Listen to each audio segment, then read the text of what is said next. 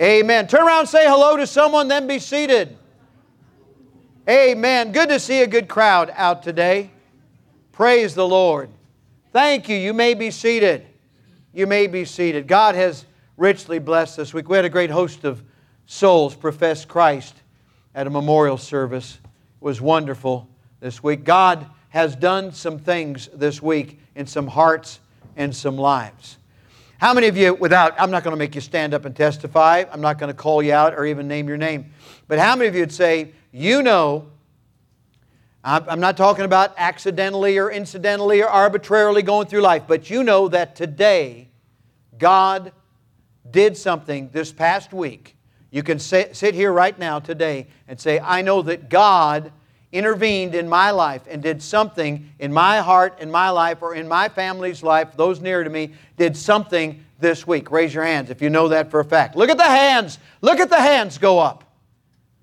How many of you, every hand can go up on this. How many of you know that we serve a God who's alive? He's alive and well. He didn't die during the night. How many of you believe that this is His Word? Amen. Amen.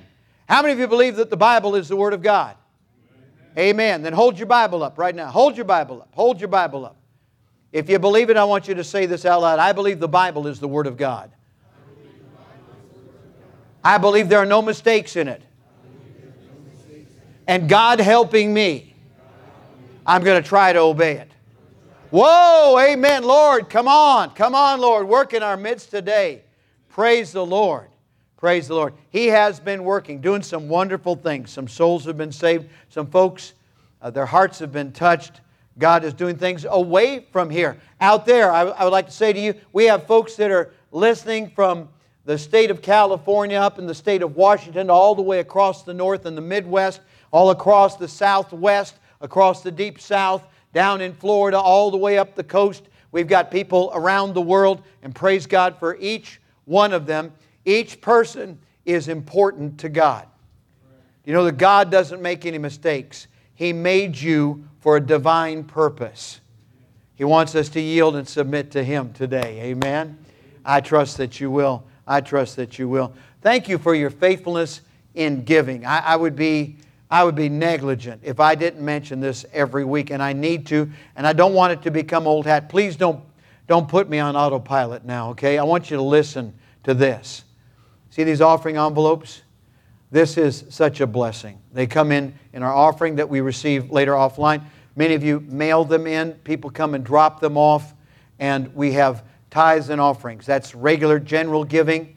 And praise the Lord also for faith, promise, and special giving. Right now we have a project going on.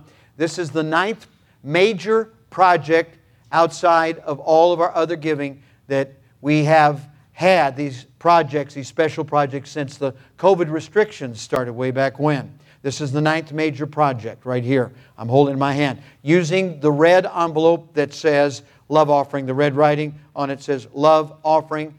I want you to give the very best offering you can today and put project number 9. That is to put a roof on a soul-winning church to the south of us down in Jacksonville, North Carolina. And that church, if they don't get a roof, the entire church is going to be destroyed with the damage that will come this winter. And I tell you what, this is week number 8. On week number 7, last Sunday, we were within $600 of $10,000 goal to put a roof on there. Now they've got 3 buildings, and this church has been through some stress and some troubles. And because of your willingness to take on this project, project number 9, to put that roof on that church, that soul-winning church down there in North Carolina, the whole state of Arkansas, independent Baptist churches have taken up the challenge, and they're going to try to put a roof on another building that's got holes in it. So praise God for that. That's what your good endeavor is doing and is influencing others. Praise the Lord. We're just $600 and change away from meeting that goal today. I want to meet that goal today. God knows that during Sunday school I put my offering in. And I trust that you will today. And you out there that are watching, somebody's got some of God's money. You say, well, what if we get more than what we need? I tell you what, it'll go over into project number 10, whatever that is, yet to be determined. So praise the Lord for that. Our days of praise are out here. Also, we've got a new Acts and Facts. These are absolutely free. These are creationist, anti-evolution, biblical publications. You can pick one up on the way out. This one's got a diamond on the cover. You should be interested in that, ladies and gentlemen. All right.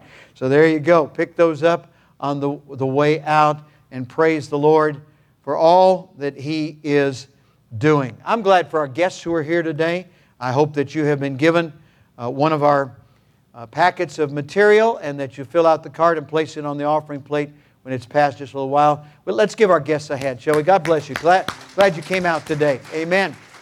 We have some folks that will be returning guests as well. I'm excited about our Bible Institute. The 16th year is about to launch, and you need to write this down. The 1600 series will be broadcast September 11th. That's Saturday, September 11th from 3 to 6 p.m. Absolutely free. It's session 1601. All of it is online this year. Absolutely free. Get others. Encourage them. Get them to get signed up and to do this. There'll be a certificate at the end. There are 6 sessions over the course of the academic year. We are now looking at studying the lives of Isaac and Jacob and brethren. And these all have spiritual applications. Great passages of Scripture, and they teach us and they help us. So praise the Lord for that. Monday evening, tomorrow evening, men, we're having a virtual Faithful Men's meeting at 7:30 p.m. It's all virtual, and you need to connect with Tyler Candy, and Tyler will see to it that you're online so you can be part of what we're doing around here. Got a great text from Bert Zick. I call him Skip. Skip was in Bible college with me from the second year of my Bible college experience there at Maranatha Baptist Bible College in Watertown, Wisconsin. His dad was a preacher, came from a good, solid, fundamental congregational background, and Bert became a Baptist, and we have served in parallel ministries through all the years, and we now support Bert and Bertie as they go from outdoor venue to outdoor venue, and they win souls to Christ. This past weekend, with your support, because you have given to missions, Skip and family, Bert and Bertie, and those with him, he's training several Timothys, got out at a flea market. 1,000 gospel tracts of ours, 1,000 gospel tracts, and they saw 10 precious souls this weekend pray and receive Jesus Christ as Savior. Come on, amen. Amen. That's what your giving and your praying accomplishes, and praise the Lord for them. I'll go where you want me to go, dear Lord. If you say that and He says, leave your net, what would you do? What would you do? All right, I'm going to ask you to take your Bibles and turn to our Scripture that is featured on the front of the bulletin. It's Matthew chapter 4. Matthew chapter 4. Some of you who are really eagle-eyed, especially those of you that are staring into your screens right now, watching online, you'll notice this Bible is in much better shape than my old Bible. Did you notice that? Did you get that? Yeah, she's a detail person. She sees a lot. She does all of that knitting and crochet, all that stuff. All right, so she knows all the small stuff. I have not gotten rid of. If I get in trouble today, going back to this one's got tape all over it, all right? But you pray for me now that I got this Bible. It's almost broken in, almost broken in. You know when you start with a new Bible, the pages kind of stick together? And you say, well, he must not have read his Bible. I got lots of Bibles, folks. Got lots of Bibles, and we read them. All right, we're in Matthew chapter 4. And you will find various accounts of Jesus meeting with folks around bodies of water. He taught from a boat. He sailed across on a boat. He said to the storm, be still. He's the master of the waves and of the wind. And He's around water a lot. He called fishermen to follow Him.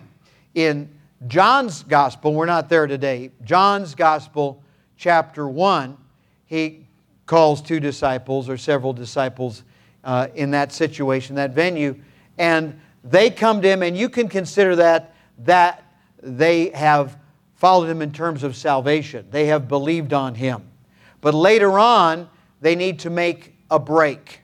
They need to make a break from where they are. And that's what we see in Matthew chapter 4. This is later on in terms of time than John chapter 1. John chapter 1 records when they first meet, and Matthew chapter 4, also Luke chapter 5, this is a little later on in their experience. So Matthew chapter number 4, and beginning at verse number 18. And Jesus, walking by the Sea of Galilee, saw two brethren, Simon called Peter, and Andrew his brother, casting a net into the sea, for they were fishers. Now you'll notice on the front of your bulletin, we've got some net fishing fishermen.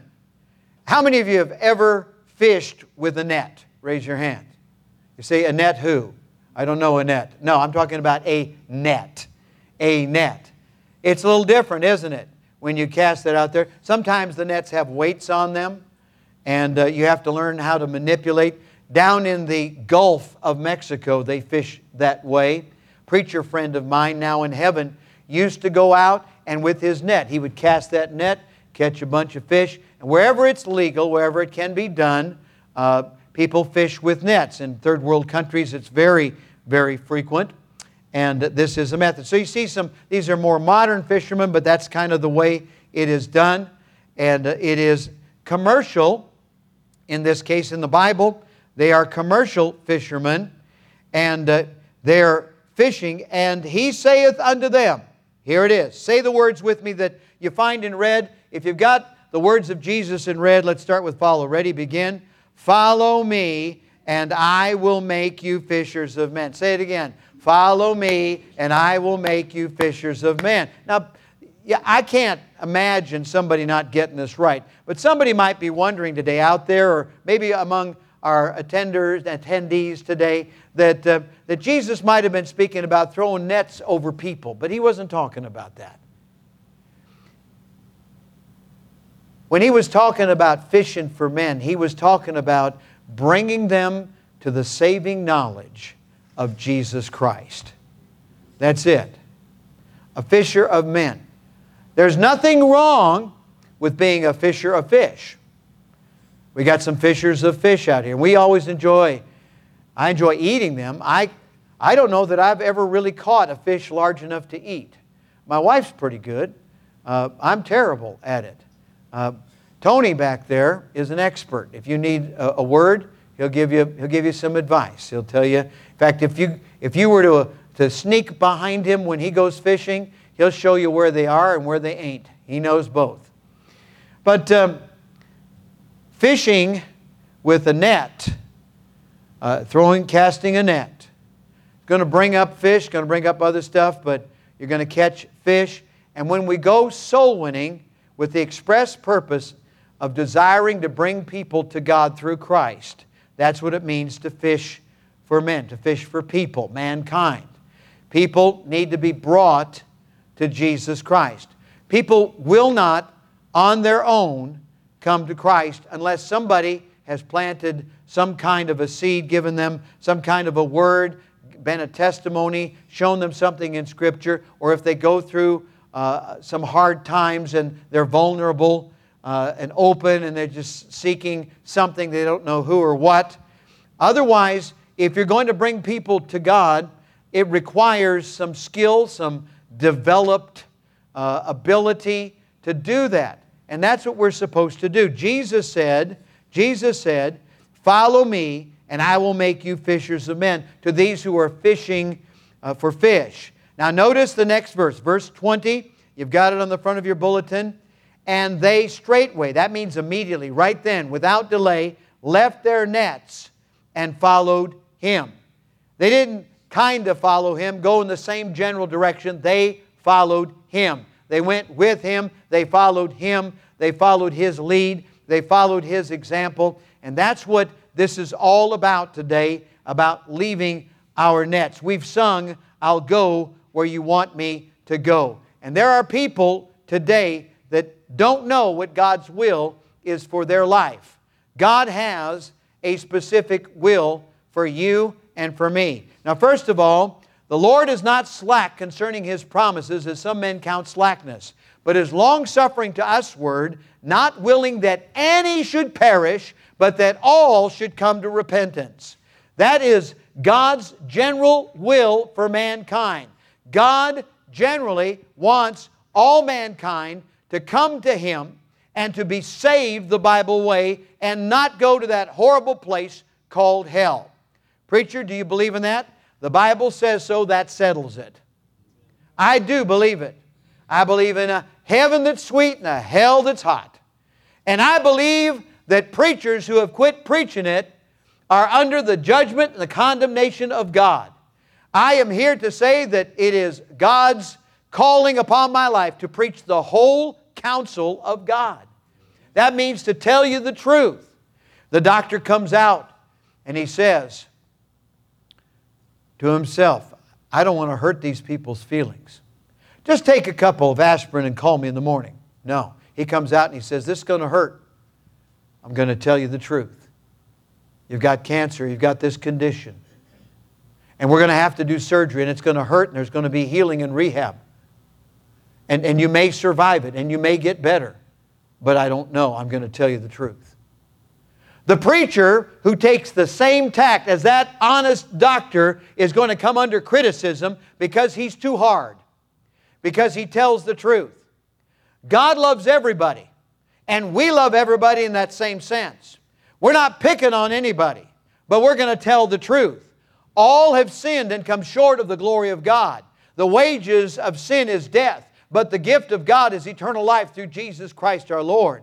The Bible says, with the heart man believeth unto righteousness, and with the mouth confession is made unto salvation. For whosoever shall call upon the name of the Lord shall be saved. That's the bad news first, then the good news. The good news is you don't have to go to hell. You can go to heaven. Your loved ones, family members, don't have to go to hell. They can go to heaven. You can choose, you can decide to receive God's free gift of eternal life. You don't have to work it up. You don't have to keep it, sustain it. God does all of that for you. Praise the Lord. And after you get saved, that being the greatest experience in your life, the next greatest experience is helping someone else come to God through Christ. That is to become a fisher of men, of mankind. Lost men, lost women, lost boys, lost girls need to come to Jesus Christ. Now, everybody who is saved ought to be a soul winner. You say, well, I can't speak as well as somebody else.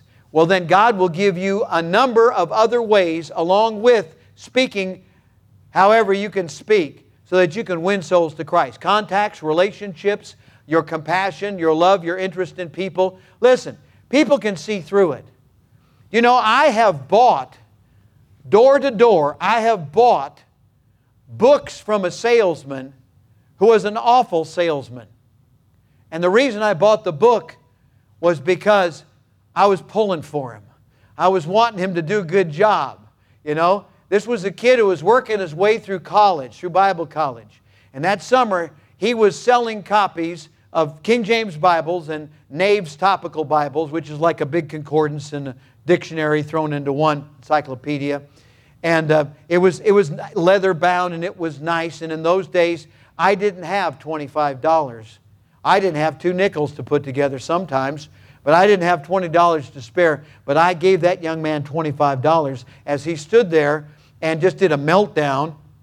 Didn't say the right things. Didn't do a very good job of it. But I said, here, let me see that. And I looked through. I said, you know, here it says this. Did you notice that? Here it says. So I'm doing the sales job on him. You know, I'm saying, did you know it says that? And then I turned it upside down. I was reading it upside down to him and telling him, did you know it says that? You know it says that? You know, oh, look at that. It's got tabs in it and everything. Oh, it's great. It's fantastic. I still have my leather-bound, tabbed Nave's Topical Bible that I paid too much money for to a terrible salesman, but I bought it anyway.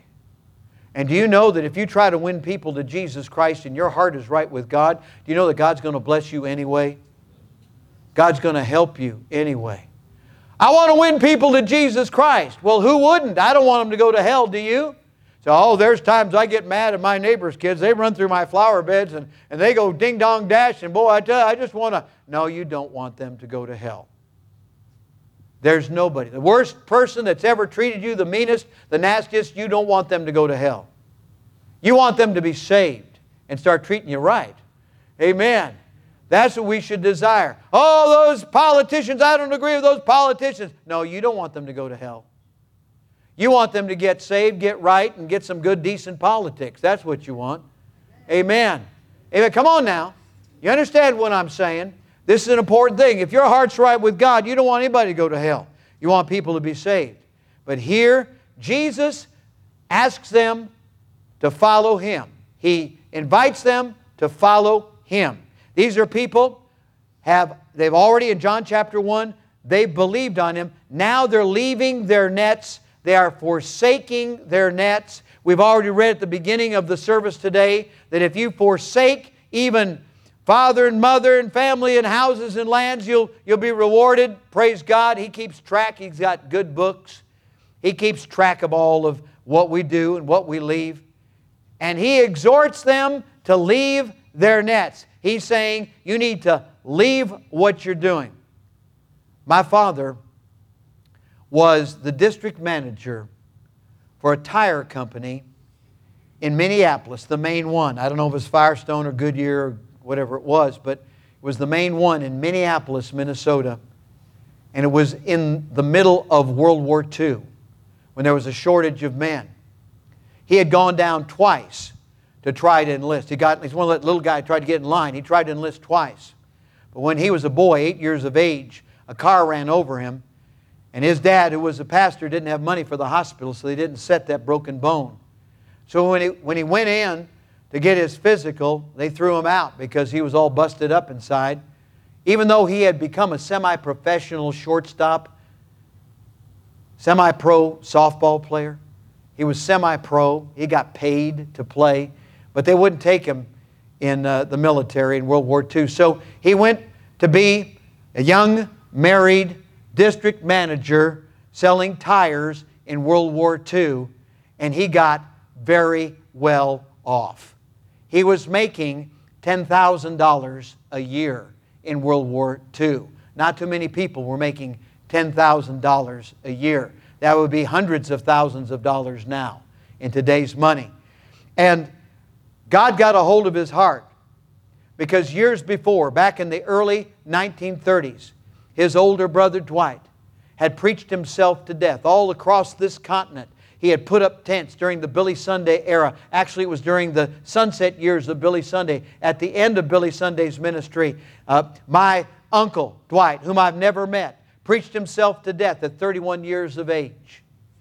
And as his casket was brought before the church there in southern Minnesota, and my grandfather stood up to preach, Pastor Fred Winiger, preached that message, and he exhorted the people. My dad, who was a young man, just in his middle school years, got up and walked over and put his hand on the casket and said, "Dwight, I'll take your place." Things had gone on. He'd been to Bible college. The war had broken out. With his young family, he was earning money, and he said, "I got to earn money. The war is on. They won't take me. They won't take me overseas. So the war is on. I got to make money." He started making money, hand over fist, dollars and dollars and dollars. He was making lots of money. He was very well off. And then one night he remembered, "Dwight, I'll take your place." And God spoke to his heart. And just like that, my father stood up, went to his boss, and he said, "I've got a higher calling." And his boss said, "Well, it doesn't matter what they're paying you. We'll pay you. We'll pay you more. We'll pay you more." He says, "You can't pay me for this. I've got a higher calling." And he told him that God had called him, and he was answering that call. And my dad left his nets. He forsook his nets. And he went from making $10,000 a year to less than $1,000 a year. And he went to serve the Lord. And he took a little mission church. I had been born, and he took a little mission church, and by the grace of God, in 10 years' time, God built that church to over 500 in attendance. My dad was faithful. He left his net. My brother, when he was coming up, was a super athlete. He got some of my dad's genetic prowess when it comes to handling a ball. My brother's left-handed and somewhat ambidextrous, and he bats on both sides of the plate.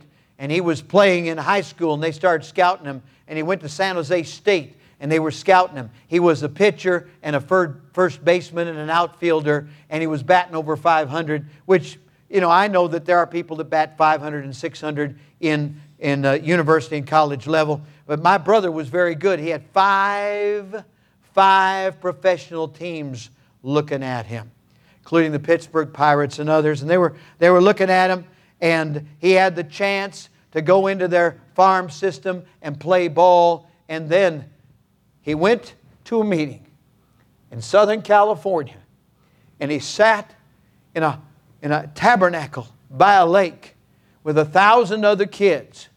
And as he sat there, a young man loosened his tie. There was no air conditioning in that place. And that young preacher got up and he preached. He preached the paint off the walls. My brother went down the aisle and he said, I'll give myself to God. And he left his nets. And through the years he maintained his athleticism, but he never played for money. He went to serve God. And now, nearly 80 years of age, on dialysis every day. And then, I think less frequently, but every day on dialysis. Wife putting him through this dialysis process. This morning, he got up with those ports sticking out of his body, wore a loose shirt, got in the car. They drove 20 miles so he could preach in a little country church. He left his nets. He left his nets to serve God. Serve God.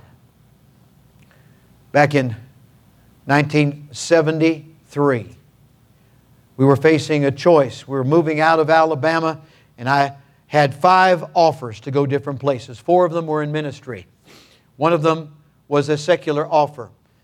In the school where we had been, we had started a music ministry, and I had found a way to help get this school music department out of debt and into the black. And the way was by working with the Chicago Music Corporation with their instruments and having them drop ship to other schools, and then we would get a commission off of each of that. Not me personally, but the school. And the school was able to remain in the black because of that.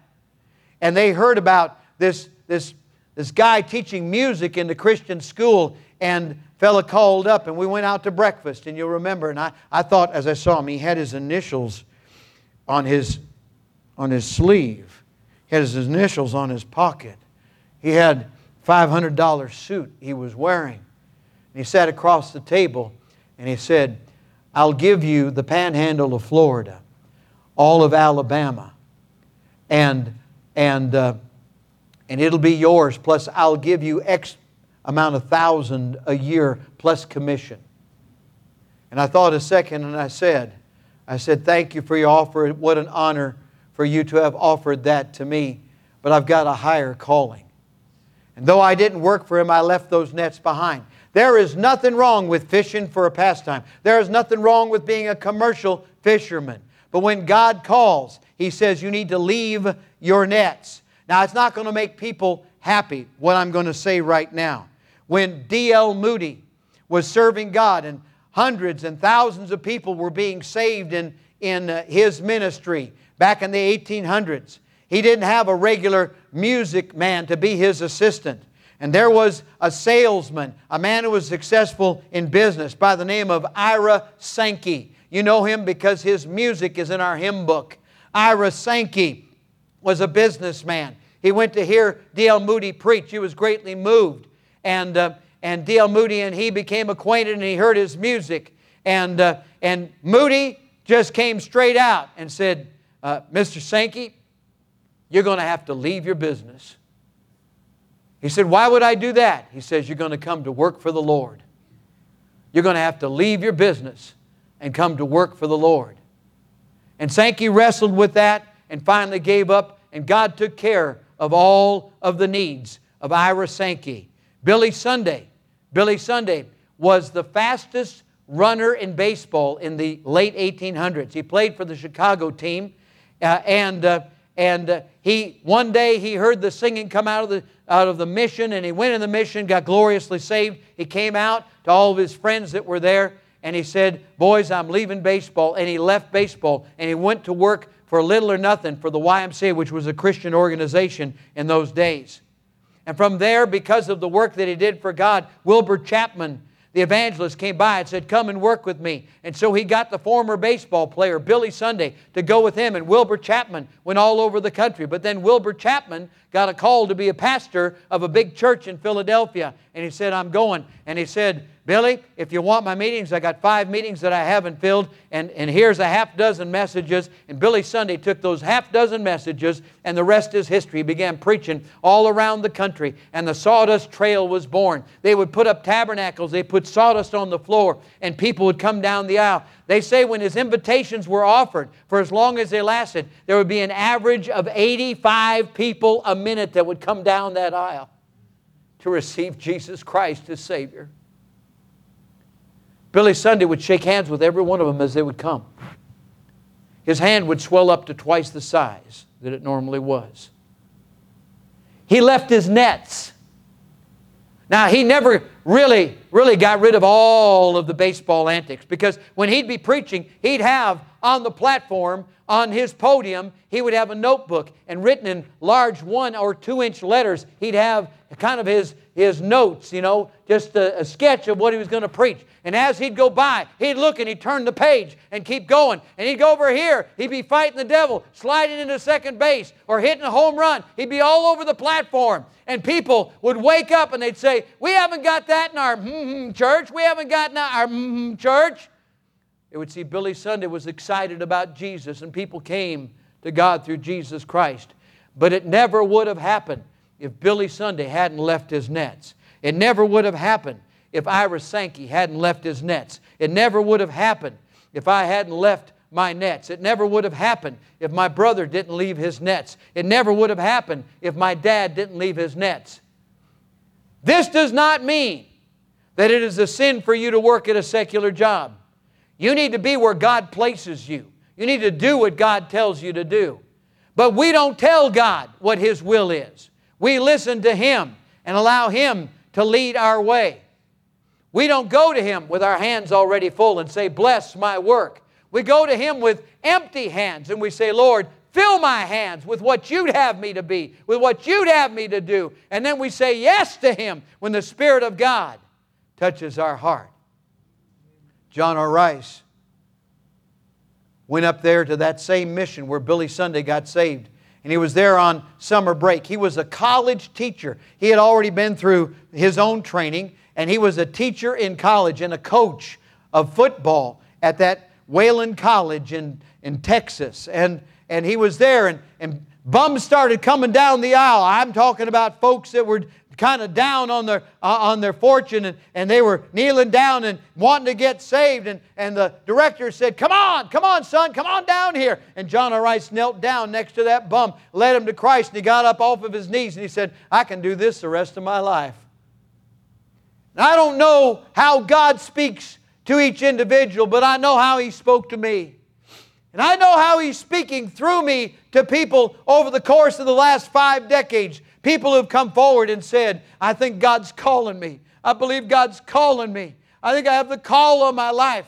And I tell them the same thing. The call of God comes through the Word of God. The call of God is confirmed by the Spirit of God. And there will be a growing realization that you can never get away from the call of God. You may run like Jonah, but you'll be miserable. You may run from the call of God and not fulfill the call of God, but you'll never be as happy. You'll never be as satisfied. You'll never be fulfilled away from the call of God.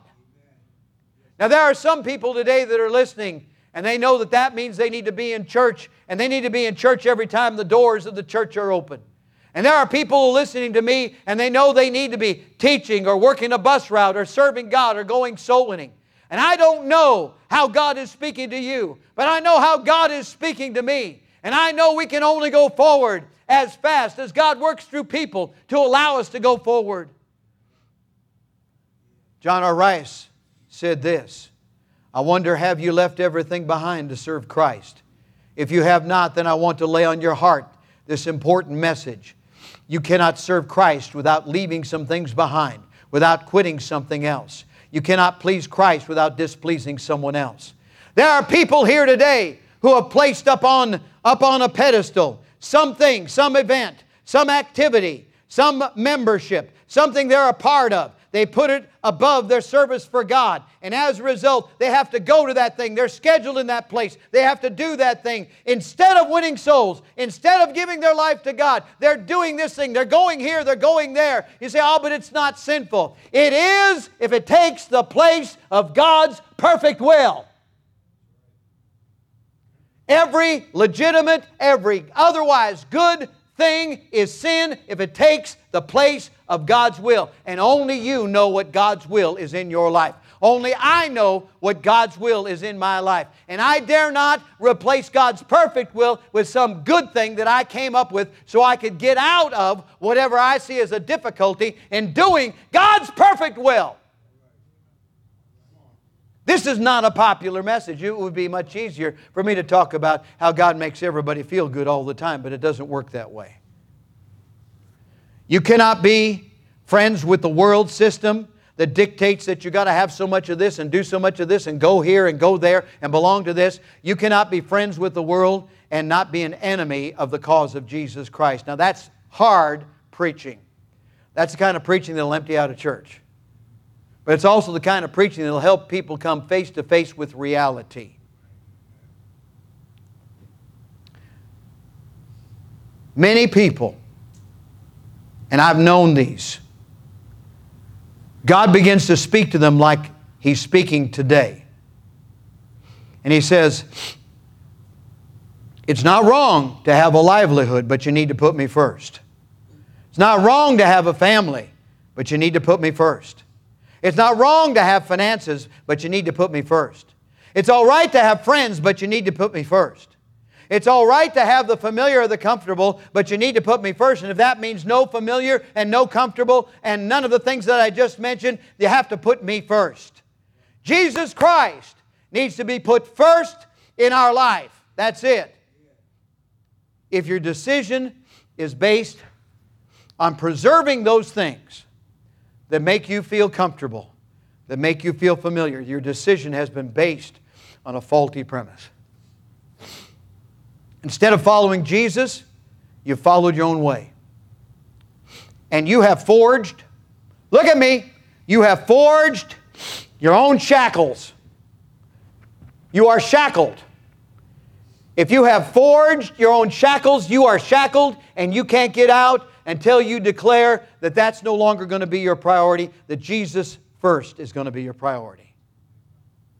Some have built very high walls. They built it out of their desire. Maybe it's prosperity, maybe it's familiarity, maybe it's family. And none of those things in and of themselves are wrong, but they haven't put Jesus first, and so they built that wall, and you have built your own prison.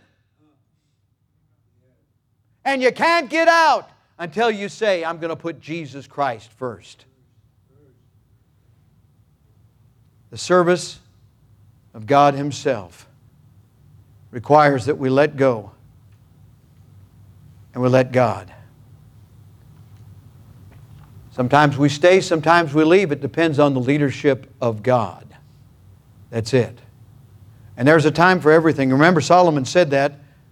And there is a time for staying and there is a time for leaving. But there's a time right now for every honest Christian to examine his or her heart and say, have I really left my nets? I'm not saying that you have to be in full-time vocational service for God, but you and I must allow Jesus to be first in our life, whatever that means for you. He must be first. There can be nothing else occupying the throne of our heart. Jesus must sit on the throne of our heart. Now, I'm not talking about staying saved and going to heaven. You are saved if you've received Christ. You're saved by grace through faith. I'm talking about fulfillment. I'm talking about the joy of the Lord.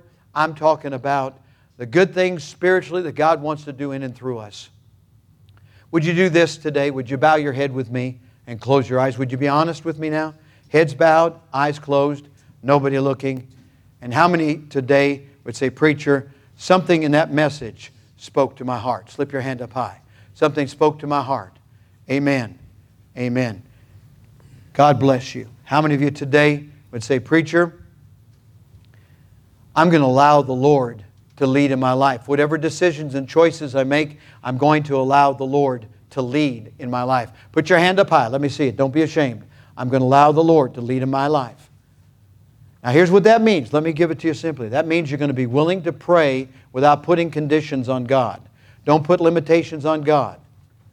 That means wherever, whatever, whenever, however, God leads through the Word by His Spirit, you're going to respond. You're going to say yes.